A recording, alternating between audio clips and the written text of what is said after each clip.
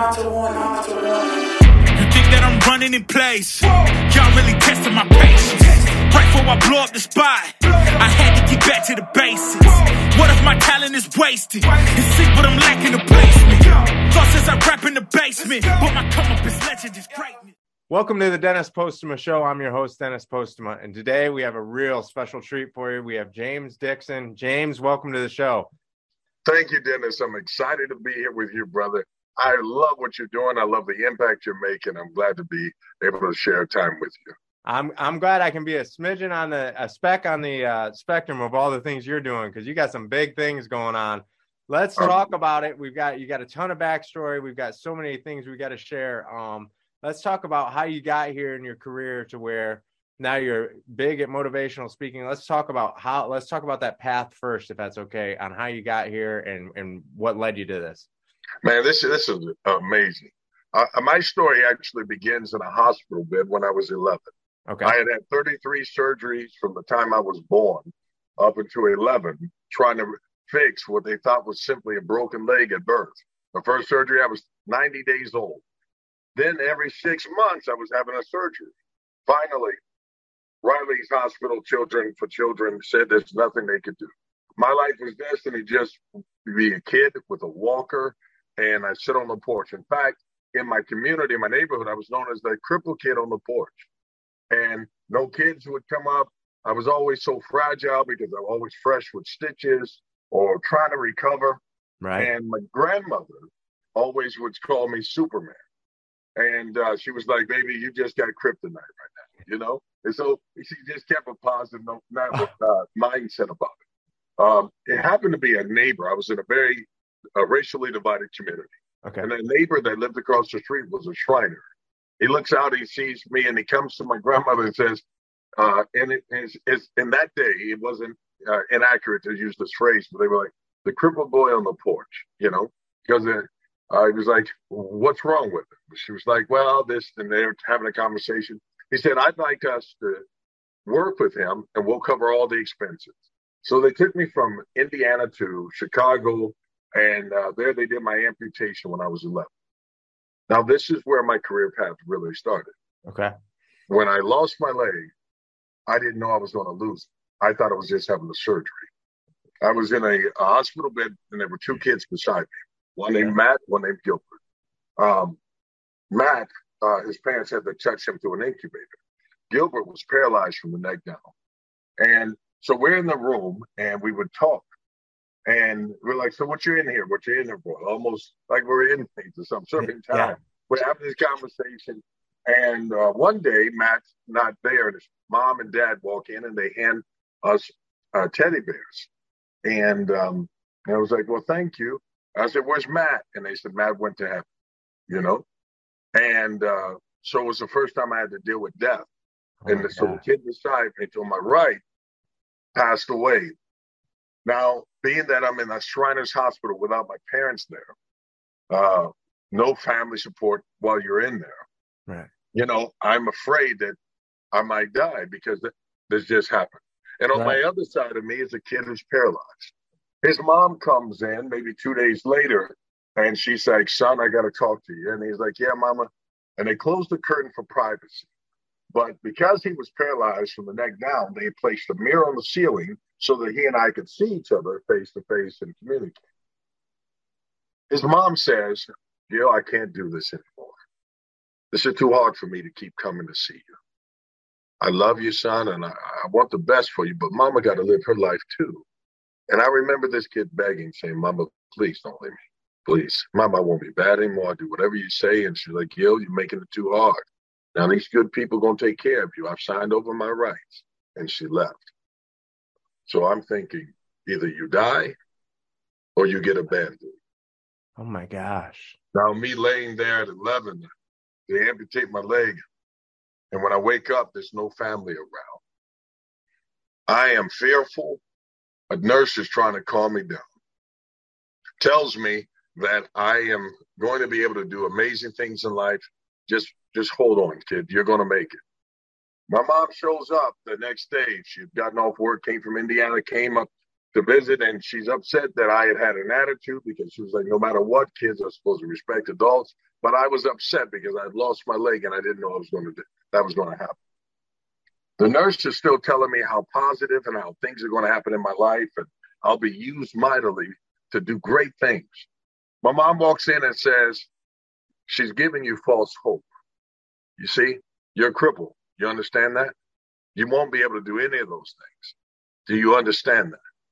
And I was reared with a response whenever my mom or adult would speak to me. It's yes, sir, no, sir, yes, ma'am, no, ma'am. Right. And in this response, in this back and forth with her, I was like, but Mom, I want to play basketball. She said, you're not going to be able to do that. You understand? You're a cripple. And I was like, so I'm looking back at the nurse. She said, don't look at her. Look at me. I'm your mom. And she's like, do you understand? You are crippled. And I said, yes, ma'am. And she said, now say it. And she forced me to say it. And when I was slow to say it, she slapped me and said, say it. And I said, I'm a cripple. And at that moment, brother, I was broken. And then just as she left, she thought it was a dose of reality. Kid, you're going to have to use your mind. You're crippled. There's nothing you can do. Because she had believed that there were limitations on her. I chose to try to prove her wrong. And as a result of that, this is how I evolved into who I am today. But it took me, Dennis, 30 years after that to overcome the words she put over me there. It wasn't until I was 44 that I wore shorts confidently and openly so that people could see I was an amputee. And the moment I did, Under Armour sees me. I end up modeling for them. I end up speaking at a small event. That event turned into a larger event. Next thing I know, I'm speaking to nationwide companies and all sharing my passion and story. But I'm doing so because I feel like I'm behind. I'm late. Dennis, I got started so late that I feel like I have to make up time. I don't have time to waste, you know?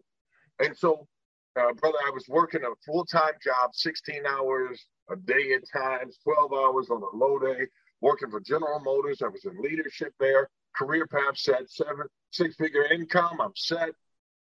But I was set. I was selling my dream for a job, you know?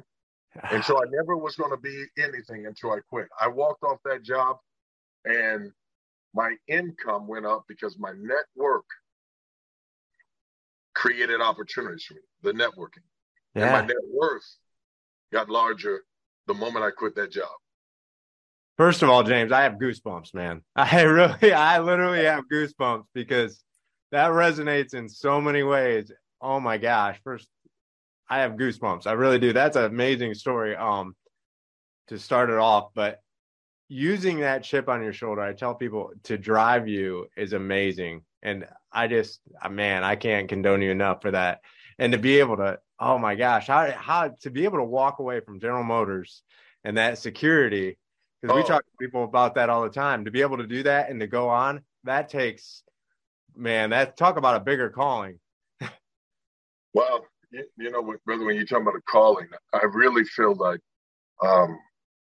growing up, I remember, this is a small thing, but I remember a lady said to me in church, and I was only 14. She grabbed my hand as I was headed out of the church, and she said, I don't know who you are, but God's got something big for you. But she said, you're going to go through some stuff to become it, though, right? And I remember when she said that, it just stuck out. It was just weird that a lady would just randomly grab me and tell me that something great is going to happen. But in order to become great, I've got to go through great trial. Yeah. I didn't know that the turmoil would take to overcome. And even though I had accomplished things, playing basketball as an amputee, doing different things that I had done, there were many things I haven't accomplished because I didn't even know they were possible. I didn't know about opportunities. And so by me being hidden and fighting, resisting, accepting my challenges, the fact that I'm an amputee, by resisting that, there are people I could have set free from their personal torments. I could have encouraged. There are things I could have done. And so now that I've found my purpose and I found my calling, I can't imagine doing anything else. I'll travel anywhere, anytime to impact and improve lives. And what it did was companies that used to make legs for me, and I used to struggle not having the money to get it, have to wait, and I had low-level legs. Now I get free technology. I get it before anyone else gets it in the world first, and I get to try it out and give them feedback. I get to stress the limits of it. And then if I find someone who's in need, they will do things for them that you can't imagine. And I was like, man, I am truly living my dream. I'm speaking. The speaking engagements turned into videos, and then the videos turned into 1.4 million people subscribing to hear me speak. Isn't that crazy? That's crazy. This is all. I stepped into my calling, and that answered that call, man, opened up doors that I never thought possible. Wow. And just to think of the amount, like you said, the amount of people you help, it's amazing how many people just really need to resonate with. I say that all the time to people is they need to see that portion of you because they're going through something that's similar. It may not be a leg. It may be something complete. You just resonated with me with losing. I lost my colon years ago, and I just had to go back for surgery for a month in Cleveland. And that's one of the questions I was going to ask you is what was your reaction when you found out you lost your leg and there was no other option for that from that moment? What was your initial reaction? Well, this is my initial reaction was this. I didn't know it happened, so I was surprised. And I struggled because it didn't feel like it was gone because I had this thing called phantom pains. The foot that was gone, the leg, part of my leg that was gone was still itching. It felt like someone was sticking needles in it. And I remember getting up, wanting to go to the bathroom, and I went to take a step, and I fell and broke open all my stitches again because it felt like it was still there. It didn't seem like it was real. That was gone. And when I realized it was gone, I asked them if I could see it.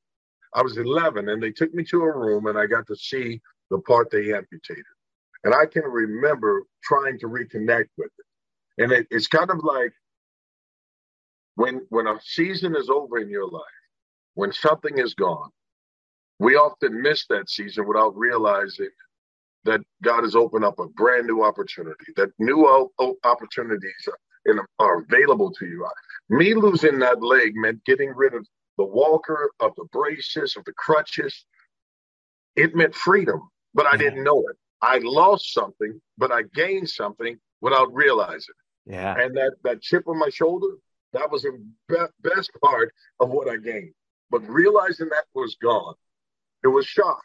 It was, now what? Now if I don't have a leg, who am I? Because it's kind of like having a personal funeral and no one attends with you, you know? Yeah. That's a good way of explaining it. Yeah. That's wow. What happened with the nurse? Have you ever talked to her since? Well, you know what? I just got invited to come back to speak at Shriners Hospital. So the very place where all that trauma took place for me. But also, it was the worst moment and the best moment. Sure. But it didn't become the best until I looked back, you know? Yeah. I'm going to get the chance to go back and speak to those kids. In fact, now I get to travel all over and meet kids and do things with kids and teach them. Last year, I ran with a child in a triathlon. The last portion of it, they brought a little kid out, 16 months old, that had the same challenge I was born with. And I let him run beside me. We both had on matching prosthetics, same side, same issue. This kid will never know limitations. He doesn't even, he will grow into it, and it'll be just natural for him.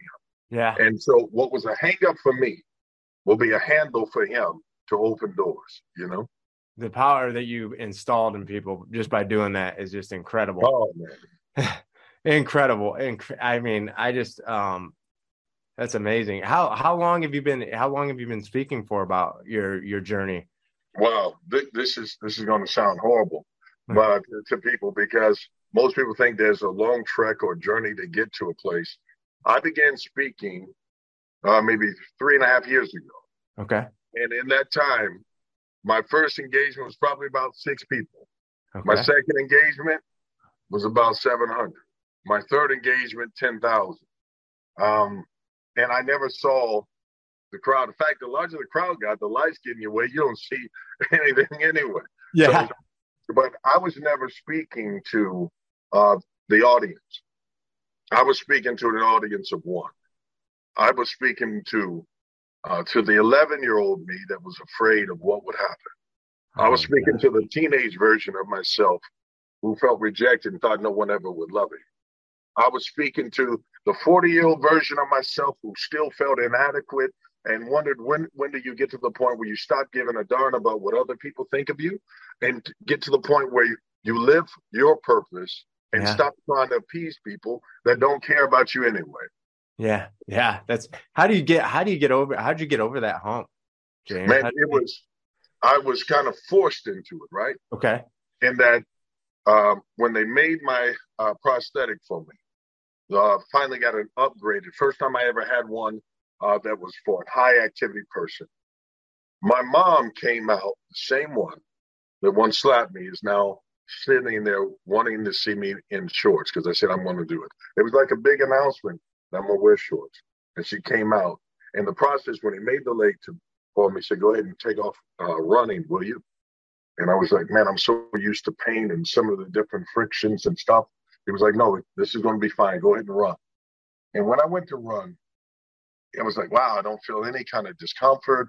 And you can't even tell when I run or move anymore. I mean, the technology has changed so much. But as I was coming back, I saw that stoic, hardcore woman break down in tears. Brother, that was a change and a shift for me, you know? Because you saw her shifting. Yes, you know, like the limitations that she saw in me fell off. And then the limitations that I had placed on myself were also falling off in the same moment. You see? Oh, yeah. There has to be a moment where there's a paradigm shift in you where I wanted to be more and I wanted to serve more. I was like, what is the purpose of my life? If it's just so that I can go to work, pay bills, retire at 65, die at 78, then I wasted life. Yeah. Yeah, I wanted to be more. And when the opportunity came, my speaking engagements started paying me enough that, but I went from volunteering to speak for that group of 6 people and to a check of $40,000 in the same year. Wow. You know, it just totally, just go from one spectrum to like, wow. Yeah. You know? Just like that. That's just it. And that's how powerful your message is within you. But you deliver it. I mean, it's delivered because of your passion. I love it. I can't imagine what that was like to see your mother, like the tears and how I can't imagine what that's like what a relief that had to have been. To finally have someone acknowledge that they limited you, that you didn't have the limits, right? And then you realize the power you had given them, that if you had just taken ownership of that yourself and said, I am not going to accept what you say. But I find that when people see you, when I'm sure you've had this happen with you, you talk about what you're going through. You said, man, I had the surgery, I had this. They're like, I don't know how you went through that. I couldn't have done it. I don't know how you're back to doing that already. I couldn't have done it. They put the limitations they have on them and put a brace around you. Yeah. And then we accept these limitations.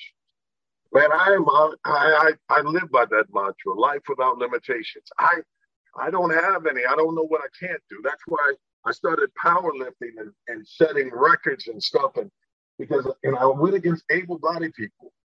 And I found that I didn't see myself as disabled, you know? Yeah. And I just can't see that. I don't see that anymore. Before I could only see my disability.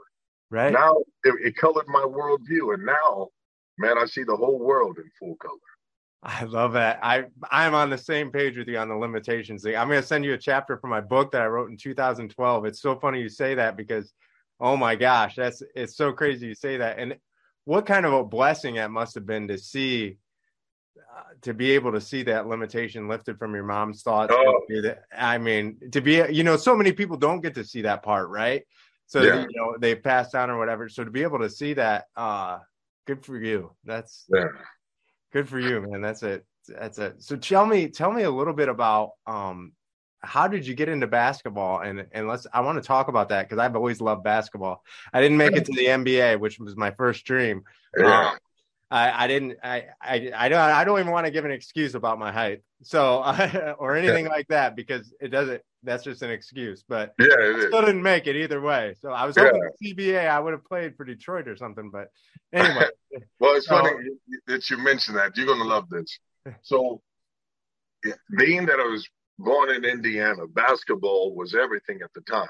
Yeah. And in my hometown, we had 3 high schools, and all 3 kept being ranked in the top 10 in the nation. And we just had studs, 6'11", 7-footers, all Americans, top kids that would have been drafted today, It was amazing that I came through with all that competition at that time. But I saw them and I saw the attention they got. Yeah. And I wanted to play basketball because I was the one place I thought if I could prove myself there, that would prove that there are no limits for me. Right. So with my prosthetic, I decided I would try out for the basketball team. I think it was 7th grade. And I just was getting used to being able to run, walk, and all those things. And I did make the team. The coach leaves a sign up on the a list of who made the team on the wall, and he's gone. And I didn't see my name, and I'm the only one that didn't make it. And I was like, okay, I'll be back.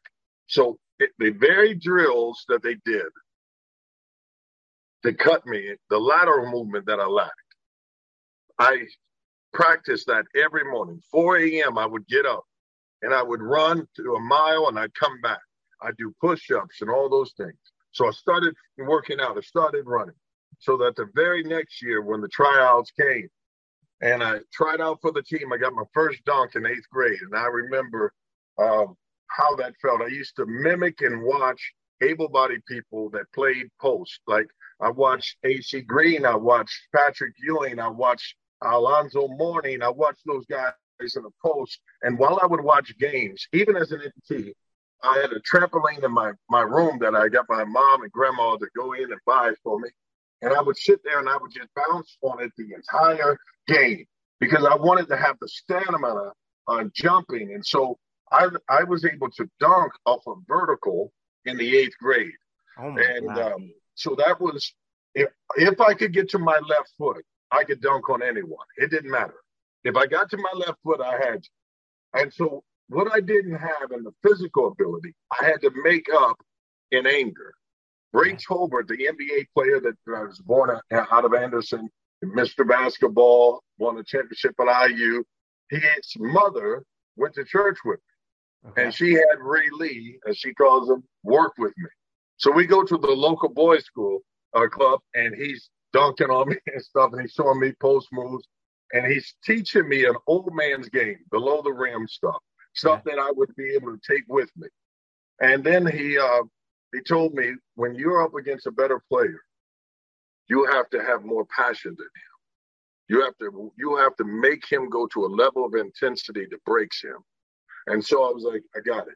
So before every game, whoever I was up against, I would envision them doing the most awful things to my grandmother, and I would hate them. And so when we get into the game, whoever I was guarding, I brought everything. There wasn't a game I played, brother, that I didn't have tears because I felt like I was playing for validation. I was playing for proof that my life mattered, that I was more than a handicap. And so my greatest moment in sports, which led to me getting a scholarship in college as an amputee. My coach didn't even know I was an amputee. I used to wear high socks, long shorts, and a knee brace to pretend like it was just that. And so they didn't know. And in those days, we used to use VHS tapes. We'd make tapes, we send them off, get interest, send paper clippings to the college. That's how I recruited myself to colleges and got a scholarship. I wanted that validation. Yeah, absolutely. And so my senior year, 1992, there's a kid named Grant Hill, Sean Bradley, Damon Bailey. there's Jamal Mashburn. I think there was all these big name guys. They were McDonald's All-Americans, and they came to Anderson, Indiana, to scrimmage against the Anderson University team. The coach, Coach Bates, his son was a friend of mine. And I was like, I didn't make the varsity team in high school, but I made the AAU teams. And I won a state championship that way. And I didn't make the high school team because the coach said, if you were a year younger, right? And then he was like, I would have kept it. If it was this, he really had a fear of my amputation, I think. That's at least what I used to think. Right. And then as I get older, I look back and I look at my work ethic now, and I was like, if I had had that then, I think I would have overcome it anyway. Excuses, right? Yeah. So if I'm honest with myself, my mantra of put me in the game, coach, give me the opportunity. If he had given it to me, I wouldn't have used it right. But by not giving it to me, it turned me into a beast. Trying out, I dislocated my kneecap during the tryout. Okay. I pushed it back in and finished the run. And he was like, Kid, you want this more than anything, don't you? And I was like, I do. And so it was the coach actually let me on to the AAU team where I had to beat out the same guys that made me beat me on the varsity. But I got the scholarship by guarding Damon Bailey. He was the biggest star in 1992. Damon just happened to be IU star. Bobby Knight had said he was the best point guard he had ever seen when he was in the 8th grade, right? And so the kid had all this fanfare. And when I watched him, I saw that he had a hiccup in his movement. Right before he did everything, if he was going to shift, he was going to go to his right hand, he had a tell. And when I saw that, I was like, Coach, let me guard Damon. And he was like, Damon. I was like, I want him, man. I want him. Just give me a minute with him. Because I knew that videotape me guarding Damon would be epic, right? For me, not him. But him seeing me, he would take it easy because he was looking at the leg. So when I got out there, I imagined him doing horrible things. I got in his face, man, and I'm talking about this is playoff intensity. I'm ready. I'm on the verge of fighting this kid, and he's just like, hey, this is exhibition. This is not even serious. For me, this is game 7, 8 seconds left. We got to win this game. And so I steal the ball from him. And I was like, and then so now I'm really hyped. So he comes back again, and I get a block on him. And then he tries to post me up. And so he goes to post up, but he doesn't know my left foot was available. Soon as he let it go, right? Here's the rim, here's me. I block his shot, and now I'm next level with this thing, And the thing about that energy, man, is that it becomes contagious, Yeah. And so that was me, man. That's what opened the door for me. So I get to college, and that passion got me a scholarship. And so my crowning moment in high school was when they were announcing your name to come across the stage to get your diploma. They also announced that I had a basketball scholarship. And most of the guys who were on varsity didn't get that. My 4 years was paid for. They, even though they had been on the team, they didn't have that tenacity because I had to chase it down, brother. I love that. I love that whole mentality because I think exactly the same way. I think so much. One thing they'll never say is that Dennis didn't, he didn't try hard out on the court or out on the field because I was the same way, man. My brother-in-law goes, damn, Dennis. He goes, yeah, we're just playing for fun. I said, ain't no such thing, man. Every game is game 7. I love it. I love that you say that because I don't play pickup games. A pickup game to me is real. Yeah, I'm with you. Man, that is what I love about that. What I find about people that are infectious, that pour themselves out to people. Yeah. And people are like, well, won't you burn out? I'm like, no, not at all. Because it adds to my wick every time I'm around a person like you. You know what I mean? It adds to my fuel. It makes me burn even brighter. It adds more embers to this thing every time I'm around people that can pick up on that. and I see their lives change as a result of it. Yeah. Yeah. I totally resonate with that. I agree so much. I'll tell you a funny story about that too, because I had a client that I went to their house and I played their son, and I was very similar. You know, what I didn't have in talent, I matched with intensity. I was crazy. I was going like before the game, like people, I don't know. Now they probably would have tested me every week for like, you know, they would have been like, he's got to be on something, because my emotional intensity was crazy. And so this was after high school, and in high school, there was this really good guy. He was with a local team, and he was awesome. He was 6'6". I played center at 5'10", or 5'11". I played center, and I had tall guys, but you know, I was lifting a lot, so the paint was mine as far as moving around, you know. And so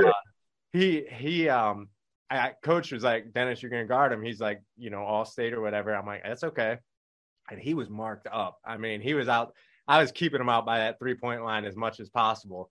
And you know, so fast forward 3 years later, I'm at his mother's house, and she's gonna set an appointment with me, and she's all happy, and like she's like, oh, you know, okay, well, we'll do it Monday. I said, okay. She goes, yeah, you played for Sonora, right? I'm like, yeah. And she goes, okay. She goes, I remember that game, and you know, some of those guys were really rough. I said, oh, that wasn't me. That must have been one of my teammates. She goes, well, I'm ready to leave the door, James. And she goes, you know, I got the tape. I'm gonna go ahead and watch that when you go this weekend and see, and just watch that game. She canceled the appointment. She canceled the appointment. She's like, you tore up what did you do to my son? You know, but you know, I just played. It was all the passion. I mean, it was 100% the passion. And you know, you made her son. You gave her son an opportunity to discover what he's made of. Yeah. You know? Oh, yeah. He probably went on to. Yeah. So I love that, man. I love that. So that's so good. But so what does it look like now? I mean, what's your big goal? I want to share. Can we share really quickly the story about the prosthetic leg with the gentleman who? Yes. Can we share that really quick? I'm going to tell you that this is a wonderful story, and it just recently happened. We're talking within 4 or 5 weeks ago. I get a phone call, and they were like, "Hey, we have a gentleman that needs encouragement. He's losing his leg, and riding a motorcycle is his life. His biggest fear is that he'll never be able to ride again, and riding is his life. It's his fuel." And so I get the phone call. I go out to meet his family, and he tells me that's all he wants to do. So I was like, hey, it's possible. We're going through the rehab. We're going to be working with him after the surgery, keeping his spirits up. Everything's positive. But then I get a phone call, and they were like, could you please come to the hospital? I was like, what's going on? They were like, he had a setback. His heart isn't doing as well. He can't go to dialysis anymore. They say his heart isn't strong enough. And there's nothing they can do. If they do surgery, he will possibly die. It's too bad. And so they're sending him home. And so his wife shares with me, they said, Francis, he keeps saying over and over again, give me my coach. That's what he referred to me. And he was like, I don't want to die and not be whole. I want my leg, no matter what. Yeah. So when we talked about getting him his leg, they said, well, insurance won't cover it. He has to go through some things, and because of his condition, his health, it'd be unethical. They won't do it. And so I made a phone call, and we were able to get him the leg immediately. I was like, hey, this guy, this is everything to him. And I'm pulling on all favors. Would you do this for me? Within 16 hours, they had built the leg free of charge. And when I say free of charge, I'm talking about an above the knee, which is going to be about a $60,000, $70,000 leg. Oh my free God. of charge. They prepared, they built it, they deliver it just for him. And when they did it, it fulfilled his sense of being whole, but he always wanted that Harley Davidson decal. So I drove to a Harley Davidson dealership, told them what I was looking for. They gave me one that would fit. I go back and I place the decal on his leg. He reaches up, shakes my hand, says, thank you. And then he passed away. The great thing about it is being able to fulfill a man's wish, to allow him to die whole. It was everything to him and it was everything to me. Instead of it being a sad moment, it was a moment of pride for the family. Like he died happy. He got what he wanted. This was him. He was whole. Man, I think that's the end goal I learned from Francis's life for all of us, is that, man, I came as an empty vessel. Yeah. And throughout the course of life, man, I started feeling myself either with positive or negative. Whichever side you feed is the one that will grow. Yeah. And the more that I began to feed myself with something positive, I find purpose. And my purpose builds that passion. And then there's a sense of accomplishment and fulfillment. And if I were to go today, I'm whole. I'm whole, you know? Yeah. And that's what I want that for everyone, man, to know that I've done everything. I mean, I have kids and all those things. I have family and, you know, but as far as my personal ambition, mission, and touching lives, then I've gone beyond my benchmark, right? So now I have to set new ones. I have to keep thinking about, like, wow, I cast my vision. This, I don't know how to tell you this, but I'm thinking about every dream I ever had as a kid, every dream I had as an adult. Right. They was too small. Yeah. I played it safe and didn't know I was. The stuff that I thought was way out there, one day I'll do this, one day I'll do that. And then I look up, brother, and we have 108 million views on videos with me speaking. How long? That's, you know, I mean, like, man, you know what I'm saying? Like, and then they were like, hey, you ought to write a book. And I'm like, man, I never even thought about that. And then I was like, I don't even know the first thing about it. And next thing I know, we're having conversations. Things are happening. I'm a keynote speaker at the NFL Combine with Michael Knight. And I'm like, I made it to the NFL with my gifts. Yeah. Not with my physique, you know? Yeah, absolutely. Oh, my gosh. I love it. I love the magic of thinking big, the book. It just, to me, it's exactly what you said. We think so small. And just like, if you had any idea what you're capable of, you would set those achievements at such a higher level. So I couldn't agree more. What is it that drives you daily right now? What is it that really, like, I mean, what's the next big goal for you as far as that goes, James? Do you have a big one in play? Man, I've got some big things that are happening. So this is it. Now I'm at the stage where I'm going to be I went from being local and impacting to regional. I've got some very big national things that are happening. I'm working on something. At the beginning of the year, I will be the face of an international company and doing some amazing things. And so now it's about duplicating myself. It's about grabbing other people, because I think the biggest problem would be if it were just James. If I die, then it does. Yeah. But by me duplicating myself and others and finding other people, one of my guys that I'm mentoring, my mentee, Cameron Ayala, who was on the show The Bachelor, he was on 2 seasons, lost his leg above the knee. Grabbed him from day one. I've been working with him and doing things with him and seeing that kid take off. Then I look over there and I have Noelle, who's on Survivor now, and working with her and mentoring and seeing her develop. Yeah. I've got Mike Braxton in New Jersey, first African-American, first in the nation to ever be an amputee and become a canine officer.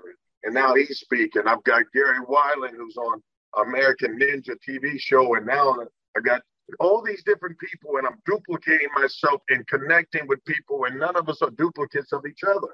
Right. So I'm helping them. And so my next move is to take and see people chase down their dreams. Yeah. And duplicate what I'm doing so that we can change the world, man. I don't want to just, my niche was working with amputees, but my voice is bigger than that. Way bigger. And so I'm not going to limit it. You know, I'm like, so brother, a book is coming. There are opportunities with film and you name it, but all of my mentors, people I used to look up to, now my voice plays alongside theirs. I'm doing things, but then it's even connecting with you, brother. I don't know why God ordered our steps, but our paths crossed so that we could do more than just have a conversation. I agree. You ask me what I'm here for? I'm here for it all, man. I got to die in. There's no way I can go through this life and have been through all the hell that I've been through to get to this point, and this was it. No, man. Yeah. No. That's my biggest fear, is not dying empty. That's my biggest. I want the tank to be gone. Here I am. Man. Yeah. I want to go up there and it gotta be like, hey, you did what I asked. I don't want to see the version I could have been. That scares me. Yeah. So I love that. So I hope to be an intricate part of getting as much as I can do for you to get that voice out there, because let's do it. I think this is, you have an amazing message, and I think this is just getting started. The next interview, I'm putting it on camera right now. The next interview I'm going to do with James, we're going to do it in person. He's going to be in one of the magazines, and we're going to do it in person. We're going to blow it up. It might be a 3-part series. We'll see what happens. He's not that far away for us to make an excuse. So, brother, put me in the game, Coach. Put me in the game. Yeah, it's all right. You got it. So anything else you want to add, James, before we end today's show? Yeah, Dennis, I want to add this part here. Yeah. I want to thank you for being who you are. I want to thank you. I want to thank you for the lives you touch that you don't even realize. You give voice to people. You allow them to have an echo to touch even more people. Maybe you don't realize it. Maybe you do. There are times where maybe you question, man, am I doing what God's called me to do? Am I doing everything? And I'm telling you, you make a difference in my life, even this moment. And I want you to keep doing that, brother. I really appreciate you. Thank you for being who you are. That's all I got. Thank you very much for that. Wow. Thank you. And I appreciate you. And I'm so glad the way that, it's funny how God works and connects people. And so he's got a plan that's way bigger than anything I can put on the books. I'm excited. Everybody tune in for what me and James have in store in the future, because this is not the end of our conversations. That's for sure. You got it, brother. All right. Thank you. Yep. All right. Bless you, brother. Look, I am just a man on a mission. If I want it, then I get it, I go. And if you're trying to test me, a beast, you gon' need Liam Neeson. The chance that you taking is flagrant. You're testing your luck. If you think you'll make it out, then you're sadly mistaken.